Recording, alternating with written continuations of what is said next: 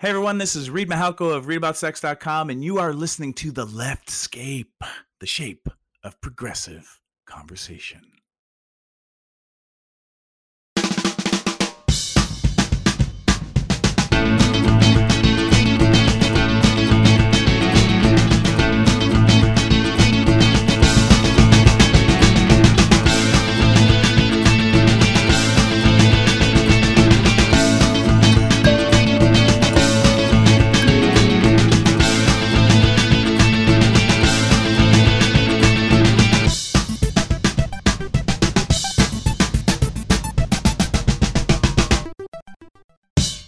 Hi, I'm Wendy Sheridan, and you are listening to The Leftscape, the shape of progressive conversation. Hi, I'm Mary McGinley.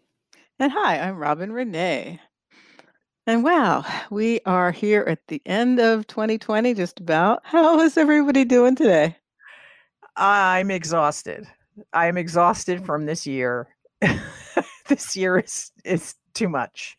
It needs to be over. Yeah. Oh, yeah. I got so distracted today because today was the first day that I could call to complain about the Christmas present, the one Christmas present I got, and they sent me the wrong thing. So, Oh wow. Yeah, I've sent a few. I'm waiting for a few. It's like the mail was not cooperating with any particular date. So I'm glad that it's like the holiday season and no one's worried about, the actual dates for getting things and that sort of stuff. But I hope that's not been the case of my Artist Alley friends on Facebook, because all I see in that group right now are people saying, how am I going to handle this? It's like all of their customers are complaining that the gifts haven't arrived because of the post office. I don't think that happened to me either. All of my packages got where they needed to go. That's cool. I have friends who are complaining about the same thing. Things that they expected to get in the beginning of December, they still haven't gotten. Yeah, well, that's the Trump administration's fucking with the post office. Yeah, there you go. I was going to try to have a Trump-free episode, but we can't. It's impossible. But anyway, January 21st. Exactly. So actually, we had a party. Or we will have had. We will have had a party.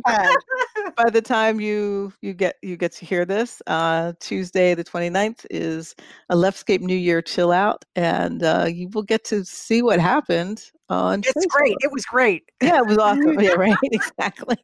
We had so much fun. Yeah, I was tipsy. That will probably be true. That will likely be true. But no, we'll have the party. Well, it'll be on Facebook Live, so you'll be able to check it out anytime after as well. So we hope you will have joined us, and if you did not, watch it. Yes, exactly. And now here are 3 random facts and the news. Did you know that Alfred Einstein, the German-American musicologist and the nephew of Albert Einstein, was born on this day in 1880. I did not know that. I didn't realize that they were related. That's interesting. Cool. My random fact is goosebumps are meant to ward off predators. In this physiological reaction, small muscles attached to individual body hairs contract, which leads to the hair to stand on end. We inherited this ability from our ancestors in part as a way for our then coat of body hair to capture air beneath it and in that way to retain heat. But it also caused our ancestors to appear bigger than they were, helping to ward off predators when they were frightened or on the defense. Kind of like my cats. That's funny. I like that. I want to be able to do that, make myself like pop yeah. If only I had more body hair. Yeah. That's like a cartoon reaction. Like that would be so fun. Yeah. Exactly. Well, my random fact is that most elephants weigh less than the tongue of a blue whale. That lets you know how big blue whales are. That is fucking bizarre. I'm imagining the scales they're using to determine this fact. Yeah, coaxing the elephant to get on the scale. More like that Monty Python, when they're weighing the witch against a duck. Yeah, There's- yeah. That one. I should. Oh wow, that's funny. So Happy New Year, everybody. Happy New Year. Almost, right? Almost New Year. We're gonna call it New Year. Yeah, we're calling it. Well, I mean, we're not going to be talking to you guys until we're a week or so into January. So because our New Year party took place early. Yes. So, and later in this show, our guest today is author Allison Moon, and we talk about her new book, Getting It, A Guide to Hot, Healthy Hookups and Shame-Free Sex, which has been released today, December 29th. So go out and buy it. Awesome. After the interview, Mary Robin and I talk about, not that. Because I'll cop to this. So I was supposed to have some information about the etymology of the word squirrel, and I totally don't because I'm a jerk. No. Maybe one day I'll geek out on something squirrels, but Wendy saved the day. You're going to geek out on something else, right? Yeah, we're gonna talk about Wonder Woman 84 and why everybody on Twitter hates it. I'm really excited to hear about this because it's been a phenomenon. It's really interesting. Didn't hate it, so I was really looking forward to it. It's okay. We'll talk about it later. Yeah. Okay. Before we move on to the news, we want to give a shout out to our Leftscape listeners. And if you're new to the show, hello and welcome. Yes, absolutely. And it seemed like we had a lot of new listeners last week or so, and that was really great. So really glad for that. And just so you know, you can catch a new episode of Leftscape every other Wednesday. And you could subscribe on our website, Left Scott. See, I said it's starting to podcast. Drinking early. Is that what's happening now? I don't know. Leftscape.com. And, you can find us. We've got on Google Podcasts, Apple Podcasts, Spotify, wherever you want to listen, you can likely find us there. And while you're on our website, sign up for our monthly newsletter, The Leftscape Lookout. I just have to jump in here and say, though, I have always said the word leftscape is difficult to say. And although to read it, it looks really cool. And you can like us on Facebook at facebook.com/leftscape. Follow us on Twitter at leftscape. And follow us on Instagram at leftscape. And I want to give a special shout out to our new patrons. Thank you. Thank you so much. Woo. Your support helps make this show possible, and we really, really appreciate you. To support the podcast, please join us on Patreon at patreon.com/leftscape, where we've got extra content, and we've got something coming up this month. Every month we have extra content and fun stuff. You can join us at the front row seat level for just $1 a month, and it goes up from there. And thank you again so much for your support. We really need it, and we really, really appreciate you. Yes, you rock. And now, here's all the news we can handle.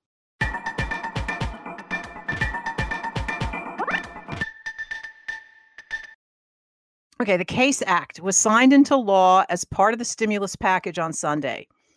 This establishes a copyright small claims court where individual artists, writers, and musicians can sue for remedies for the theft of their intellectual property without having to hire a lawyer first.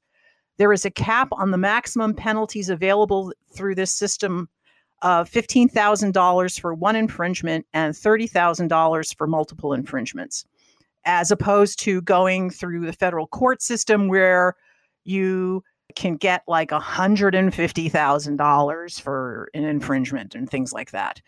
This is not legislation that was brought on by the big corporations, as I have been seeing on all of the clickbaity, scary, oh my God, this legislation is not going to let you share memes on Facebook anymore. Oh my God, everyone's freaking out. It's not that. This legislation was introduced by bipartisan legislators, and it's been supported by artist advocacy groups for visual artists, musicians groups, and writers groups. And the main groups not in favor of the CASE Act are tech groups such as Google, because I guess they're seeing there might be some sort of liability because they can't just willy-nilly take people's IP and just use it. And we'll have a link to the Graphic Artists Guild's FAQ on the CASE Act. So all of you artists out there, don't freak out. This is actually good for you. Yeah. What do you think in practicality, like how will it manifest? I don't know. For an example, I don't know if you've seen, usually if there's bots out on social media now looking for posts that say, oh my God, put this art on a t-shirt, because someone did an experiment with it. They had like pictures of like Mickey Mouse saying this is stolen art. And they had people comment like, oh, put that on a t-shirt. And then like within 20 minutes, there's like this t-shirt site that has that picture on a t-shirt. Okay. And then they sell, the one thing about copyright infringement is to actually have damages, somebody else needs to be making money off of it. Oh, so because you had me worried, I was wondering about YouTube and music. Yeah, YouTube. There's a whole thing with YouTube and music, and I'm not going to get into that, and I'm not going to get into intellectual property law because I'm not a lawyer. But YouTube is paying the musicians if you've registered your music. There's a way to tell YouTube, like, yes, people can use my music, but when they do, I get money, and YouTube deals with that. Right. Yeah. My music is licensed, and I get pennies for people using my music. A quarter of a cent per play. That's my Spotify royalty. So, so listen to my songs lots and lots over and over and over. I sometimes do, actually. I do too. That's cool. But anyway, that's okay. Go ahead. No, I was just gonna say I see a lot of like band merch that really doesn't come from the band and that sort of thing. Yeah. And imagery and things, so that I always try to go to the original website and go like, okay, well, I like this Kraftwerk, face mask, but did Kraftwerk put this out, or where is it from? Kraftwerk licensed them to do this. We small artists, this is how we, put food on the table and pay, keep a roof over our heads. And when people, rip us off, it hurts a lot more than the grandma making plushies out of Disney fabric. Right. It was like she bought it's licensed fabric, but it says on the edge of the fabric, not for resale, which I think isn't legit, but that's my own thing. And Disney sued her. I guess she was like an example case. Wow. But this was like 20 years ago. Disney and Warner Brothers and I think Funimation are very, very, very protective of their IP. Funimation is an anime company, if you didn't know. So I know a lot of the people who are freaking out about this are people that do a lot of fan art. But I don't think they're in any, it's not worse for them. Because like the people who've been going after them are still going to do that. And they were able to do that before this law got passed. So it doesn't hurt anybody. And it's a copyright tribunal, and it's like for small claims. So like if somebody like stole my design and is selling t-shirts and I want to sue them for a couple of $1,000s, then I can do it without having a lawyer, and I don't even have to be there. I can just send this case and they will figure it out and make a judgment. So new developments. Thank you for sharing that. I wasn't aware of this whole thing, so that's good to know. Good to know. Yes. In other news, we have a new snake. Right. It's actually not new. It's just it was kind of hiding in plain sight. This is the newly identified Levitonius mirus, which is also known as the Ware dwarf burrowing snake, and it's native to the Philippines. Okay. And Ouch. yeah, ouch. My cat jumped on me. Sorry. I thought you were bit by the snake somehow. And anyway, it's interesting that, let's see, it was in the University of Kansas's Biodiversity Institute, and it was like in their collection, and people were just like going through it. I think it was from missions. They found 3 different specimens between 2006 and 2012, and it was just kind of overlooked. Like they were just going through things, and they realized. In other words, they had the snake in their archives. Yeah, and it was just they there. Didn't realize it was a new snake. Right. They just realized this had never been seen before. It's a new genus and species, actually. Wow. It's unlike any other. So that's interesting. It's I have a CNN article about it. If I find any more comprehensive article about it, I will definitely put it up on our show notes. But I thought that was kind of cool, finding new creatures in the world. And from April, they found a new species of turtle. That was cool. This year.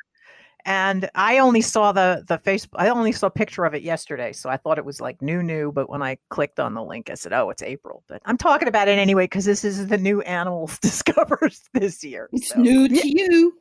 Yes, and it's new to 2020. This is the news I like. It's just like it doesn't hurt my brain. The political news, like we have to deal with stuff, but it's the end of the year. I'm taking a break for a little bit. What's cool about that turtle is it looks like a stone, and then that's why it was hiding and hard to see. But then it also has a really big mouth, so it can just swallow its prey whole. Wow. It looks so, because it has this big mouth, it looks like it's smiling. Very, very cool. And tentatively, there is a new beaked whale, which was found off Mexico's coast, but it's not confirmed yet that it's completely new, so they're still trying to figure that out, I suppose. But that's pretty cool. And a new salamander species? Yes, Carolina sandhill salamander. It's cute. It is. I would have it as a friend. And a new geckonid. A new what? A lizard. It's gecko. Oh, okay. It's a polyphyletic geckonid genus. It's in India. Well, I guess that means the polyphyletic probably means that it's, limbs and tail grow back. Because I know geckos will regrow a tail if it comes. I mean, actually, the tail coming off is one of their defense mechanisms. Like if something grabs it by the tail, it will detach its tail and run away. Wow, that's talent or something, or evolution. It will grow back. Yeah. So they got a new one of those. There's a new frog, which is good because frog species are dying. So finding a new one is good. The devil-eyed frog. Yeah. That sounds like a bluegrass song name. Yeah. Yeah. Why don't you write it? I should. I'll get back with the Mutant Mountain Boys and sing about the devil-eyed frog. That would be fun. Oh, there's a new greater glider species. What's a greater glider? They're like sugar gliders, I guess. They're possum-like mammals native to eastern Australia's forest that mostly survive on eucalyptus leaves. They found 3 different types as opposed to 1. Wow. So that's cool. Yeah. Cool. I feel like it helped. Oh, sorry, Mary. Oh, I automatically was thinking of all the fires that were in Australia and all the habitat that got killed. So maybe this is pushing these creatures out into the open so we can see them? Or no sooner do we discover them than their habitat gets burnt away? Well, I don't know. I mean, I think discovering helps because someone who cares will be trying to figure out what we can do to preserve all species, and if they don't know they are there, they don't know what to do. So I think it's a good thing overall.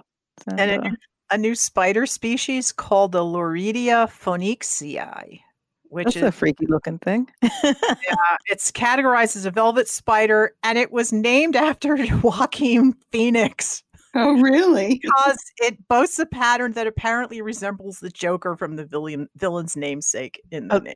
That's funny. I like that.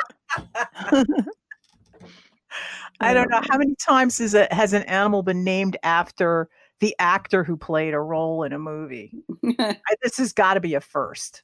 I don't know about actors. I know that there was a dinosaur named after Mark Knopfler. Because the guy who was discovering them, he was like really into Dire Straits and was just like playing Dire Straits the whole time or something. But it kind of gives new meaning to dinosaur rock, I guess. But that was cool. That was a while ago. Yeah.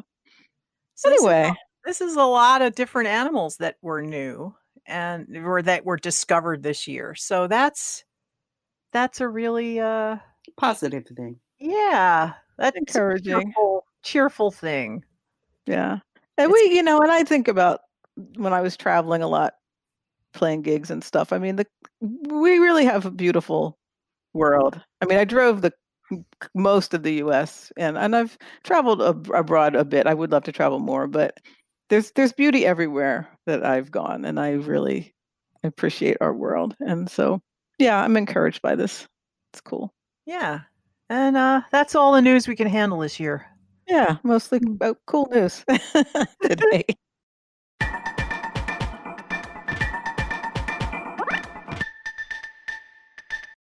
I'm Kevin Patterson of Poly Role Models. And I'm Alana Phelan, the polyamorous librarian. Together we write the For Hire novels, and you are listening to The Leftscape, the shape of progressive conversation.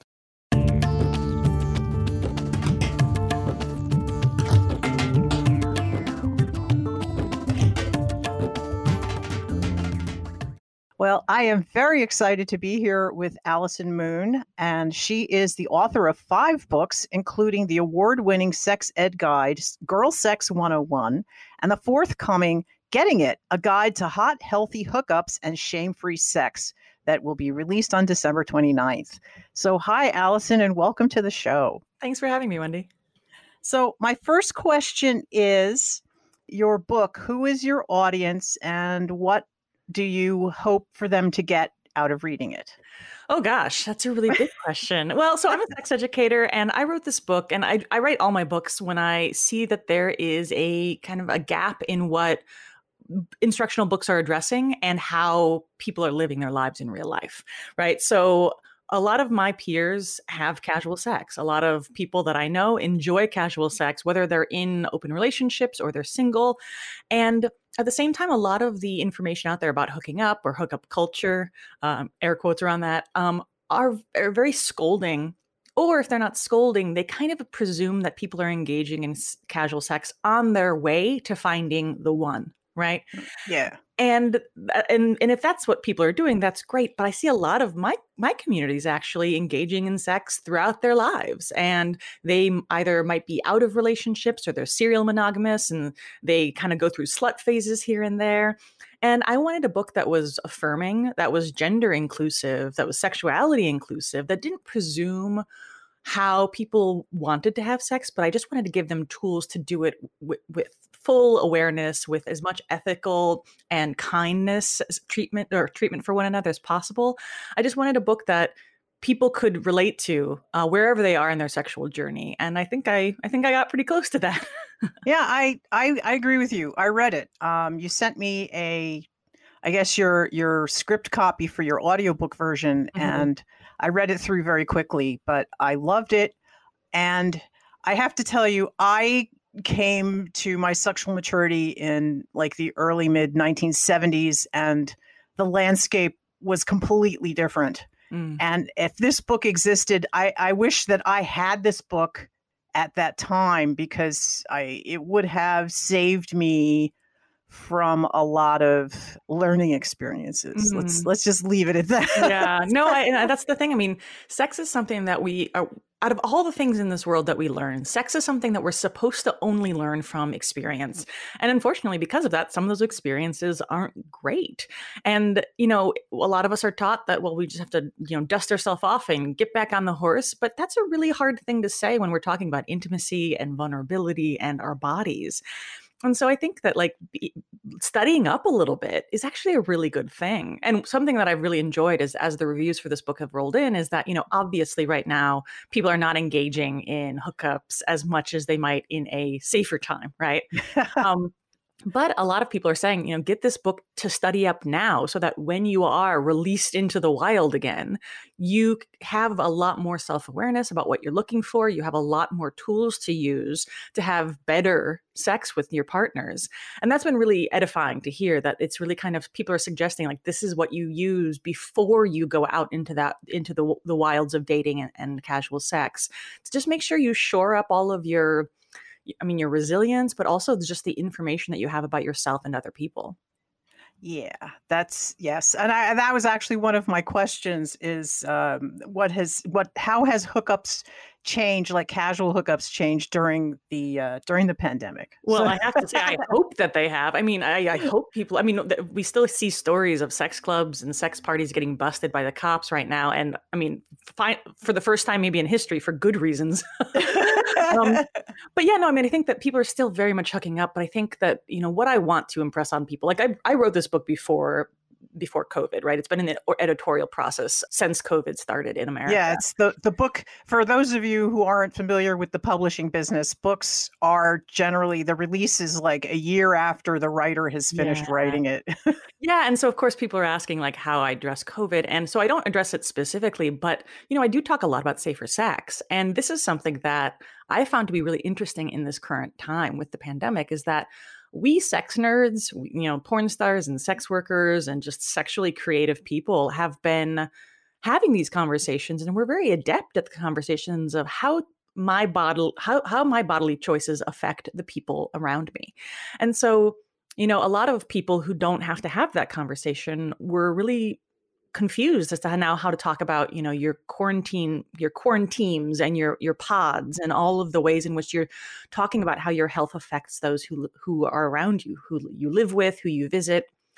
And I thought it was really interesting to just notice how those of us who have sex with different people are kind of just, okay, like, what do you need to feel safe? This is what I need to feel safe. When were you last tested? This is when I was last tested. And this conversation is just part of what we do. And so now seeing that conversation disseminate into the wider world has been really interesting. Seeing how people are comfortable or uncomfortable talking about, you know, test results and safer, like, boundaries and protocols, things that we took for granted in so many different parts of the world, like parts of our daily society. Now we're being much more deliberate about, and we have to say, like, well, you invited this person over. Why? What's their life like? What choices have they made? And suddenly we're all having safer sex conversations, even if we're single and or monogamous. And I find that fascinating. Yeah, it's like the STD conversation has expanded. Yes, exactly. You know? And before the pandemic, honestly, I was really uncomfortable talking about. I have herpes, and I got it. I got it because I was drunk and I didn't say no when I should have said no to something. And that was one thing. It's because it's been very out of my life for years, because I've had this for 30, 40 years at this point. And this year, with the pandemic and our political thing, I have been getting outbreaks regularly. So sure, it's like the sign of, like, there's this shit wrong in the world. But yeah, it's like a little barometer for how fucked up the world is. It's totally true. I mean, yeah, stress absolutely influences our health, and I think it's sometimes like amazing to see just how directly that happens. But it's also to me, it makes me, COVID has made me realize, and it's also because my gay friends have pointed this out, is the gay community has already lived through this, you know, in the 80s and the 90s with HIV. And now it's like, see, this is what we all had to be doing for forever. And Anyway, let's get back to sex. Well, yeah, no, I think it's all part of it. I think, and that's the thing, like talking about responsibility. Like, I think that, we often think of casual sex as being irresponsible, right? And again, when you look at the STI rates among porn stars, among sex workers, you're finding that they're actually much lower because they take their sexual health even more seriously than the average person on the street, because that's part of their income. It's part of their job. And so taking that stuff seriously actually makes you a better sexual citizen. And I think that that's something that I want people to learn, regardless of what you do for a living or how you move through the world, is that the more thoughtful you can be about your choices, the better off not only you, but everyone in your community is. Yes. So going back through your book, some of the things I really, really appreciated was your hitting on communication being so important in even casual relationships, even more so, and also in your more serious ones. Mm-hmm. And I think that aspect of your book would make it applicable, because for example, I'm in a monogamous relationship for close to 30 years at this point. And I got actionable material from reading your book yesterday that I put into practice last night, and we had really, really great sex. Yay! That makes me so happy. That's like a great endorsement. It's honestly, yes, go get this book. Read it, give it to your kids if you have adult children. Everybody needs this book. Oh, the one thing I really also liked a lot was your casual sex Bill of Rights. That was a great list. Thank you. Yeah, I wanted to put that up front because, again, I think people think that when you engage in casual sex, you have to lower your standards. And I think it's quite the opposite. I think the higher your standards could be, the better quality you're going to get. But the problem with that for a lot of people is that so many of us, we're going grocery shopping starving, right? So we make bad choices. And we have to remember that, even when we're hungry, that doesn't mean we should just lower our standards such that, we let anyone in. And I think that that's something to really affirm and to really realize, like, these aren't just good ideas. These are the rights that you have as a sexual person in the world. And again, we often we don't want to talk about sex, and we don't want to talk about the complexities of it, and because our society just really hasn't figured out how to do it. And I think that the folks who are gravitating towards a book like this are they're the thought leaders around sex in their communities. They're the people who will help their friends through weird times or difficult choices. And so I want to kind of raise the sexual cachet of these communities so that we can actually have more enlightened conversations. It's not just, how to convince a girl to go home with you and, pick up artist stuff, right? I wanted this to be about really treating sexuality with the reverence that it deserves, just as though we would treat our intellect and we would treat our spirit and we treat our bodies. Like, it's a good idea to really invest some time and energy into just raising your abilities to have difficult conversations around sexuality, because it just makes everything better and it makes life easier as you go, for sure.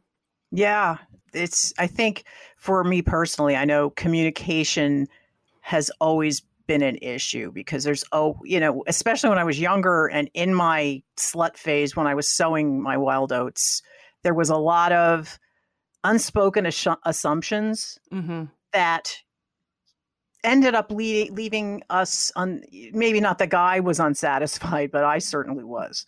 So and it's fair to, there's certainly the gender stuff that flows into all of this and power and privilege in our society. But I think that, to be a little gender normative, like, men experience that kind of stuff just as much as women do, but in a different way, right? Like, men are taught they're not supposed to have feelings. Men are taught that they're kind of supposed to just, like, wham, bam, thank you, ma'am it.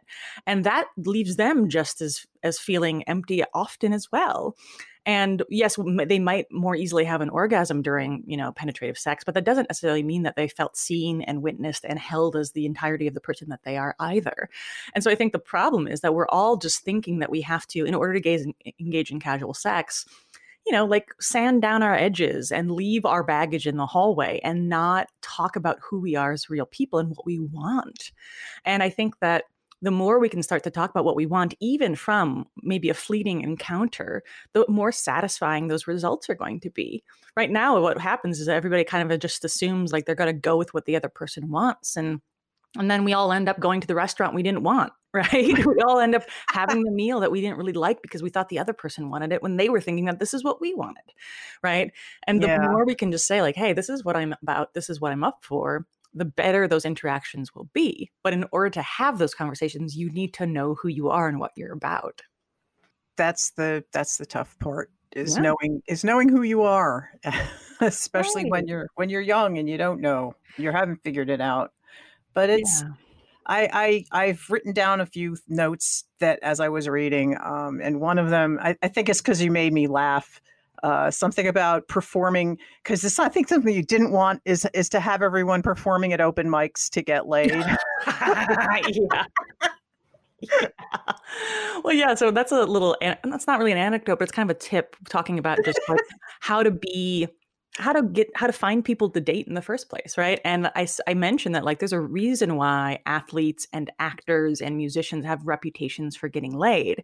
And it's not just their talent. It's that they literally get on stage and perform their talents for crowds of hundreds or thousands of people. So you are basically advertising yourself being cool or talented or attractive for a job. And so what I mean by that is like, I'm not necessarily suggesting that everybody perform at open mics to get laid. Please God, let's not all do that all at once. That's tough. But we need to be out in the world. And again, that's a very strange piece of advice for this current time. But there is this need to actually interact with people. If you want to be touched, you have to be touchable, right? And we can't just isolate ourselves in our silos. And as an introvert, I absolutely want to. Like I've been emotionally pretty okay during all of this social isolation because I like being alone a lot, right? Yeah. But if you want to go out into the world and meet people, you gotta go out into the world and meet people. And it sucks and it's hard. It's like my least favorite part about sex and dating, but it's also really fundamentally important. And as like if you like playing World of Warcraft all the time, you have to then get your guild together and go out to dinner every once in a while, right? Like you have to get out from behind the computer and go out into the world in whatever ways feel comfortable for you. But this is how that works. And that's what reduces our feelings of isolation. But yeah, it's easier said than done for sure. I'm jumping all around your book. Mm-hmm. I also appreciated I don't think it was an entire chapter. It was a section in one of the chapters listing I'm not even sure if it was in like progressive order of just a lot of behaviors that are creepy. And, as something that you may not even be, there's some that are obvious about being creepy, something that would be creepy, but you described all of these other behaviors that I've experienced from people, and I may have inadvertently, because I'm not realizing like, oh yeah, I guess that was creepy, something that I might have done at some point in my life. And I really appreciated that list of things. Oh, good. Yeah, that's a tough one because I think people are so afraid of being called creepy because it really feels like it's this mark of like sexual predation, right? Yeah. But I also think, and often it is, but I think sometimes it's also just like awkwardness, and people who are maybe on the spectrum get called creepy unfairly, and there's just all sorts of ways in which social cues are really challenging and important to monitor even more so. And yeah, like certain things like being attached to an outcome or treating people like video game characters you want to move around, and then getting upset when they don't behave the way you want to. Like these are really subtle things, but they actually really play into power dynamics and the complexities of feeling safe to engage with people. And yeah, I think it's great for people to kind of just self-assess and be like, yeah, that was probably not like, that was kind of creepy behavior that I did that one time. And so it's just helpful for people to kind of notice that stuff. Yes, and I think that was it. It was like for me personally, it was the getting attached to a specific outcome that doesn't happen, and then it's like, oh, and then there's the anger and resentment. And Yeah, yeah, everybody. and that can be dangerous, like flat out dangerous, right? Like if you start to resent an object of affection because they're not behaving the way you want them to, like this is where things get real fucked up real fast. Oh yeah. And so I think it's really important. And I mean, actually, I do mention this even in Girl Sex 101, which is my book that came out before Getting It, which is it's a book for queer women specifically, but a lot of straight men like it as well.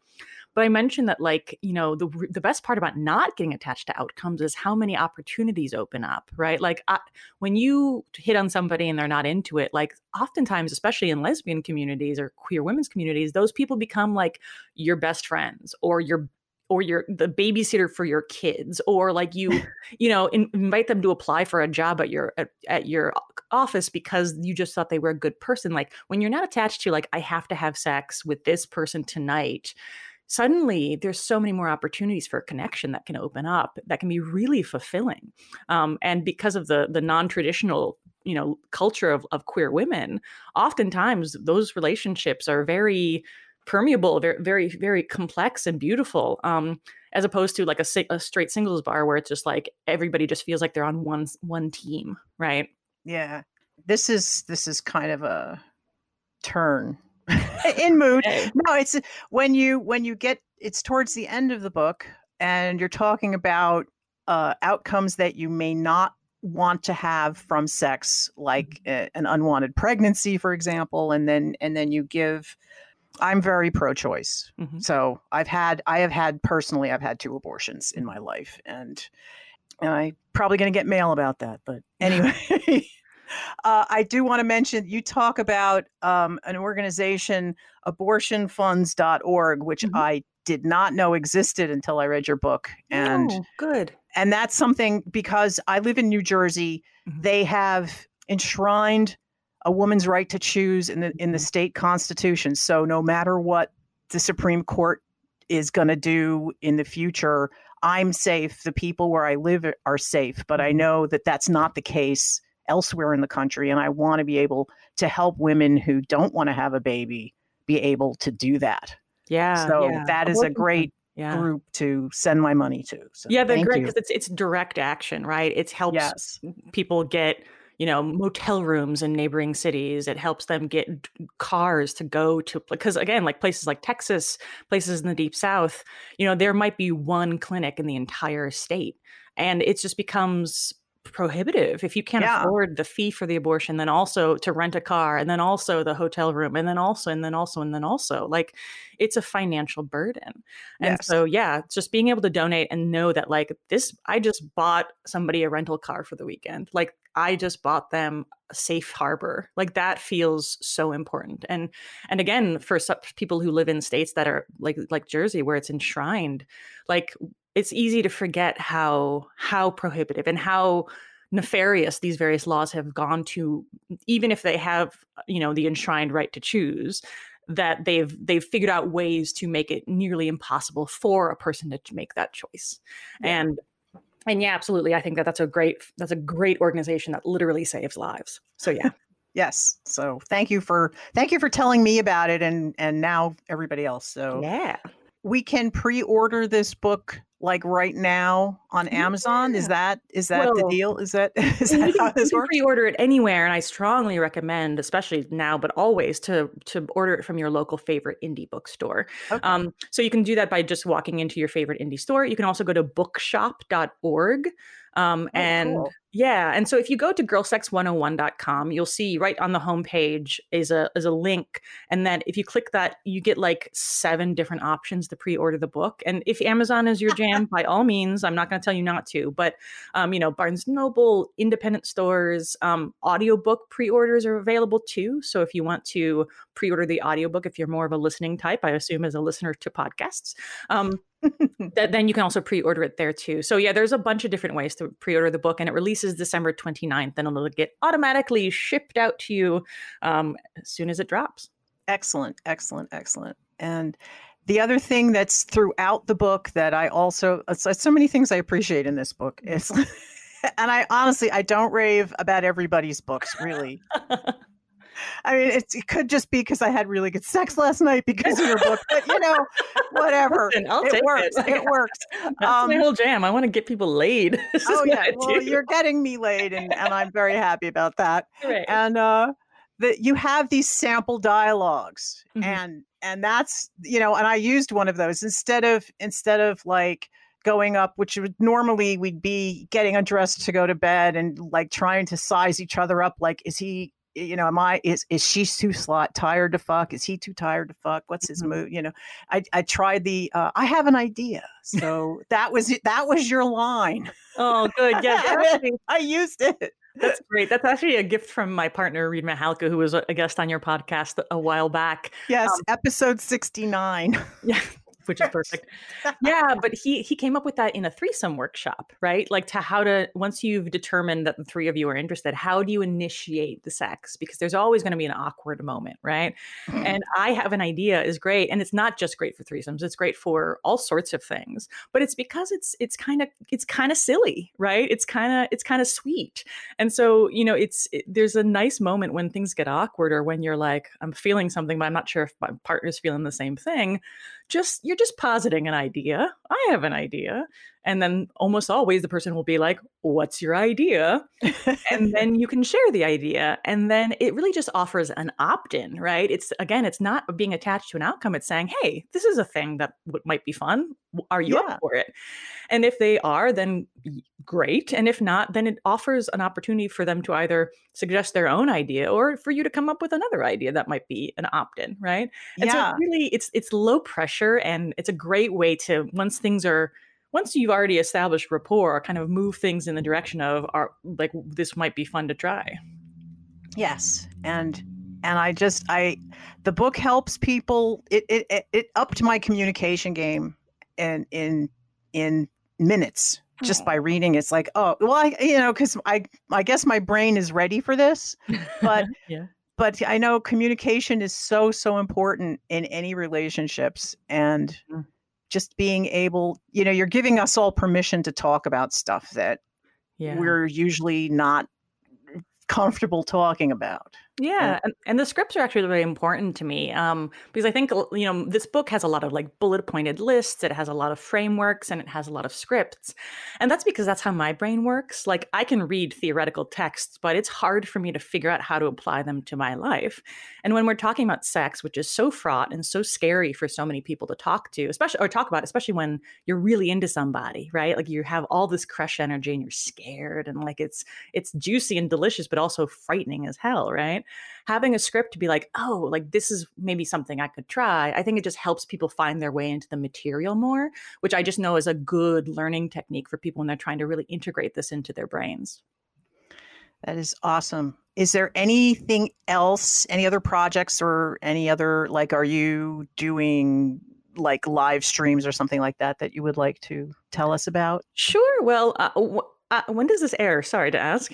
It may be airing Monday or Wednesday. It may be airing next week. So great. Yeah. Well, so I do teach workshops. I haven't been doing a lot of live streamed workshops lately, but I will probably be doing more of those in January. So the easiest thing to do to just kind of stay abreast of what I'm working on is going to girlsex101.com or following me on Twitter at HeyAllieMoon, or on Instagram at Allison_Moon. That's ALLISON.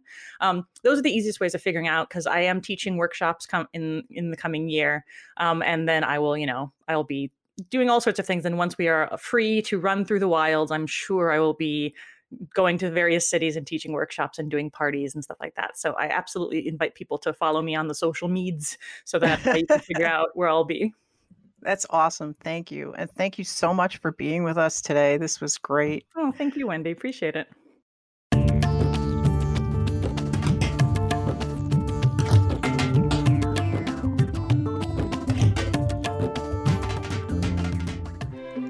My mother's book, A Morning Moon, is back in print as an ebook through Amazon Kindle and Kindle Universe for the first time in 20 years.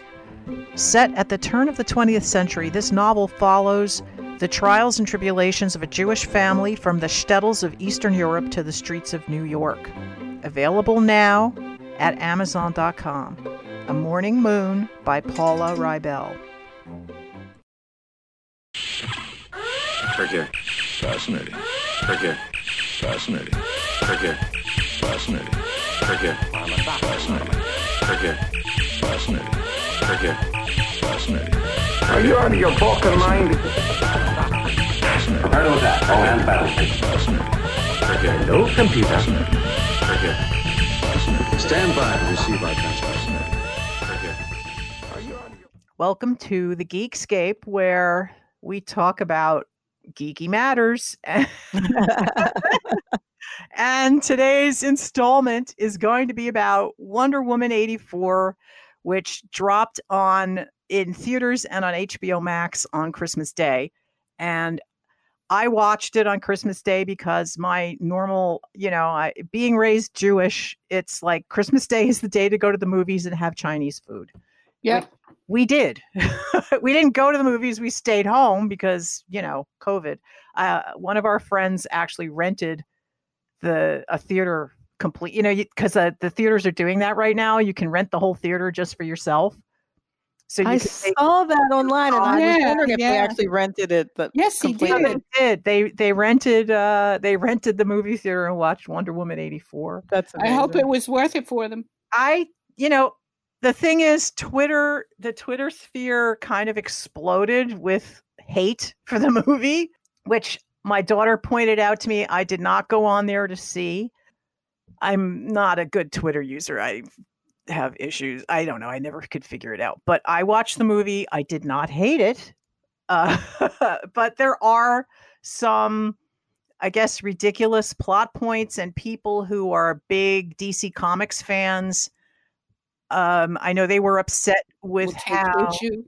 No, it's not me. I am not a big DC Comics fan. I said they will take the issue. Oh yeah, well, it's because Max Lord and Cheetah Girl, or whatever her name is, those two characters have a much broader and better representation in the comic books than they got in the movie, and I will totally not disagree with them because I have nothing to base that on, and I'm pretty sure that happens a lot with the bad guys and with side characters that are in a movie where they have their own titles, that they're much more prominent and they have a lot more depth and they bring the character out. I can see that.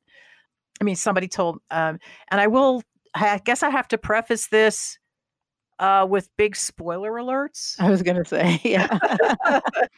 But the reason I didn't hate this movie is because my expectations got set within the first 15 minutes. And I'm going to explain that. I mean, the opening scene, which was on Theraskaya, or wherever, their little island when Wonder Woman was still a child, that was beautiful. And I loved watching that because it was basically a race for the best warrior on the island or something, and she was doing very well, and then she didn't. That was beautiful, and I loved watching the athleticism of all of the women in that scene. It wasn't all CGI. These women are very, very athletic, and they're doing all kinds of wonderful stunts, and it's just really great to watch it. Nice. So that was nice. And then we come to the modern times, and it's 1984, and there's a whole bunch of shit happening in Fairfax County, Virginia, where I grew up. Oh, interesting. So it really that set my expectations, because the mall was not in existence there, and it sure as hell didn't look like that, and it sure as hell didn't have 5 floors. And so that was one thing. And then this was like the little stupid things. And then the Fairfax County police vehicles, that's not what they look like in 1984. So you're feeling like if they were going to do something that was in a place, they should have done the research and made it. Since they didn't give a shit about that, it's like that kind of said, okay, so when Steve Trevor gets into a modern jet and he has no problems flying it, that's a lot of people had a problem with that. Yeah, I see. Right. And it's like, I don't care. And honestly, the fight, and then when I didn't realize that was Kristen Wiig as the bad guy, because in the previews, every time I see Kristen Wiig in like a preview of something, I keep thinking it's Jennifer Aniston. And I don't know why. This is the blonde hair and the look of the face, but I realize they're not the same person. And someday I'll be able to tell them apart in a 2-second flash of them. But she turns into Cheetah, and when she's fighting with Wonder Woman in this beautiful golden armor with these great wings, and part of me is going, wow, how are people going to cosplay that? This is like, I'm not paying attention to the plot or any ridiculous bullshit that's going on. I'm looking at the costume saying, wow, that was going to be, they'd have to use Mylar for those wings, otherwise they're going to be too heavy. That's what I'm thinking about. I'm not caring that this character is, acting this certain way. But that fight scene just reminded me of something out of She-Ra. So, my mind is not where I'm supposed to be getting outraged. Like, oh, they're not handling this character properly or whatever, because I wasn't invested like that. But that kind of says something about the story then, if you're much more interested in looking at how things are made. Yeah, I know. Well, and it's your particular geekery too. Yeah, like that's what you're interested in, and you make things, which I love about you. That's really awesome. I would never. I wouldn't attempt this. So I would love to wear that costume. So I didn't have like this horrible experience. I didn't feel like I wasted 2.5 hours of my time or any of that. And the one thing though, the guy playing Max Lord is the same actor who's playing the Mandalorian. And he seems to be getting a lot of work these days. But all I could see of him throughout the entire movie was 80s Trump. Oh gosh. So in that respect, I had some I was like not wanting to get really involved in it, because every time he was on camera, I was like, ew. But I mean, really, I mean, the guy was like this megalomaniac, and he turned into basically a wish stone. So he was granting wishes to everybody, but it was like monkey paw wishes, because if he granted your wish, he could take something from you. I never heard that. The monkey paw. It's a short story. Yeah, it's the wish. It's like the wish it's like a genie type of thing. There's a price for the wish, and the price is usually makes your wish suck. That kind of thing. Like, oh, you can have $1 million, but I'm going to take your health. Or your mother died and left you $1 million. So everybody's wishing for things, and the world is changing and getting very bizarre, and things are just blowing up everywhere and getting that was interesting. That was kind of ridiculous. But the infinite greed of that character just reminded me of Trump too much. So. Right. They probably did that on purpose too. Maybe. So are you saying you don't want to make somebody so unlikable that you can't stand to watch the movie? Yeah, but so are you saying it's worth me paying $15 a month to get HBO Max? No, not for that. HBO Max has other things. His Dark Materials is really, really, really good. I was thinking of that. It's not complete. It's not a very. My brother read the books more recently than I did, and he's reminding me where it's varying from the books. But it's way better than the Golden Compass movie. Oh, really? Okay. Yes. So I don't know what else to say about it. I just like it just because I picked up on the inaccuracies at the beginning of the movie. I didn't care about the whatever else. I mean, I don't think the Smithsonian has its own runway, for example. Wow. So how much does all that I guess my question is, I know too many wrong details. Will that turn you off to a movie completely, or nah? It makes you just think about it differently. Yeah, it like I said, it set my expectations. Okay. I didn't expect them to pay attention to. Well, I knew they weren't going to pay attention to physics from the first movie, but right. It's a superhero movie. it's supposed to, it's escapist. It's fine. That's kind of how I think about it too. It's like when you see they're supposed to do things that no one could do anyway, kind of, Yeah. and so I don't worry about like, oh, well, that wouldn't be realistic or that wouldn't be possible. Now, I know in some kinds of fantasy, people do want it to be plausible more somehow. Is that true? I guess. What you think? Yeah, well, if you really want to get in, if you want to, like, if you immerse yourself in it and you want to, and you're pretending that you're living in that air, that milieu, it would upset you, I guess. And then once people start pointing out these other things, like there's some issues with like the story, like how Steve Trevor gets to be resurrected. That whole thing, there's problems, there's like ethical problems with that. And there's some of the decisions that they were making in the script are, they're questionable. And I think originally Steve Trevor wasn't even going to be in this movie, but I guess they wanted Chris Pine in there for box office. I don't know. So they figured out a way for him to be in there, and they could have done it better. They could have done some things better, but it's like, it's a movie. Yeah. I'm not expecting high art from this. Yeah. Yeah.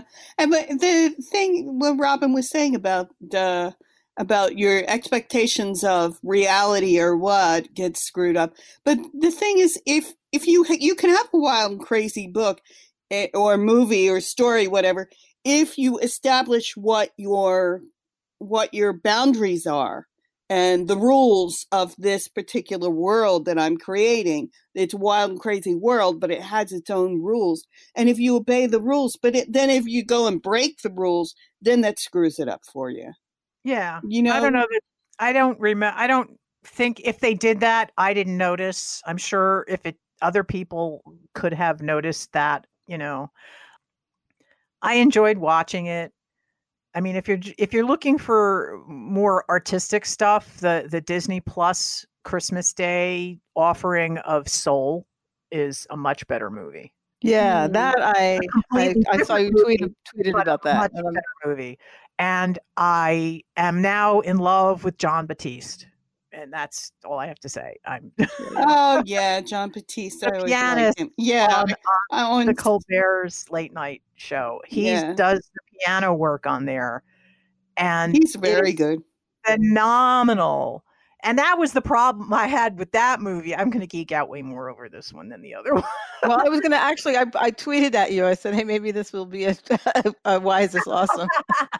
Because he seemed really excited about it. Well, it's, I'm watching a movie and I want to close my eyes and just listen to the music. It's like, you can't do that because it's a movie. You're going to miss something. Right.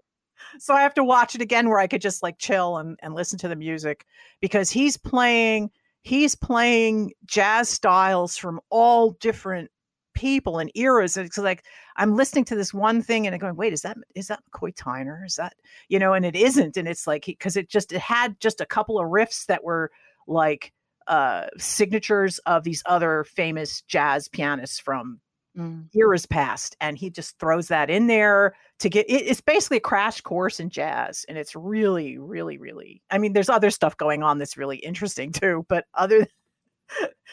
which I'll talk about another time. But it was like a really, if you like jazz at all, you should just listen to the soundtrack. And it was Trent Reznor did this too. I mean, he's been doing a lot of soundtrack work recently. But this is on Disney Plus. Yeah. Another one I don't have. Yeah. Wow. Well, that's cool. Thank you, Wendy, for that. And I'm gonna really avoid the Twitter war about this. I've been enjoying, one of the things I've enjoyed about 2020, it's like one of the hidden gems, I think, is that it took me out of these subcultures where like people's opinions really matter about all these things, and there's always war about something. And this year, I guess I've just been a little bit outside of that, this shit doesn't matter. Yeah, it's not. People are upset about a movie or about some, somebody's joke or whatever. I'm not. Well, I'm just a little bit relaxed and not worried about it. What about this year did that to you? What about? Well, I think just everything's slowing down, and I'm not meeting in person with people who are who are engaged in that as much or at all, really. So, and it's also it's not that important in the grand scheme of things. Yeah. Well, some of the political things I think are worth, paying some attention to, but not killing each other over a word or two or a past or, I think it's, you can engage those concepts without it becoming, like I said, we're all at war all the time. Yeah, or friendship ending. Yeah. Right. And then some of the things that are just dumb, like about whether or not you like a movie or a comics, book or something. Right. That those wars need to go out of my brain. That cancel culture stuff. To hear your take on it. Yeah, that's the one thing that it certainly did for me too. It really. The only thing I have to say about the haters is like, write your own fucking story and then put that out there. That's a good thought. Exactly. If you think you can do it better, do it. We're really hurting for new material, obviously, because we keep remaking things. So remaking Dune again, for example. Right. Yeah, I agree. More. All right, write your own story. Yeah, you don't like that? Write your own. Otherwise, be quiet. Good plan. Well, thank you. Yeah.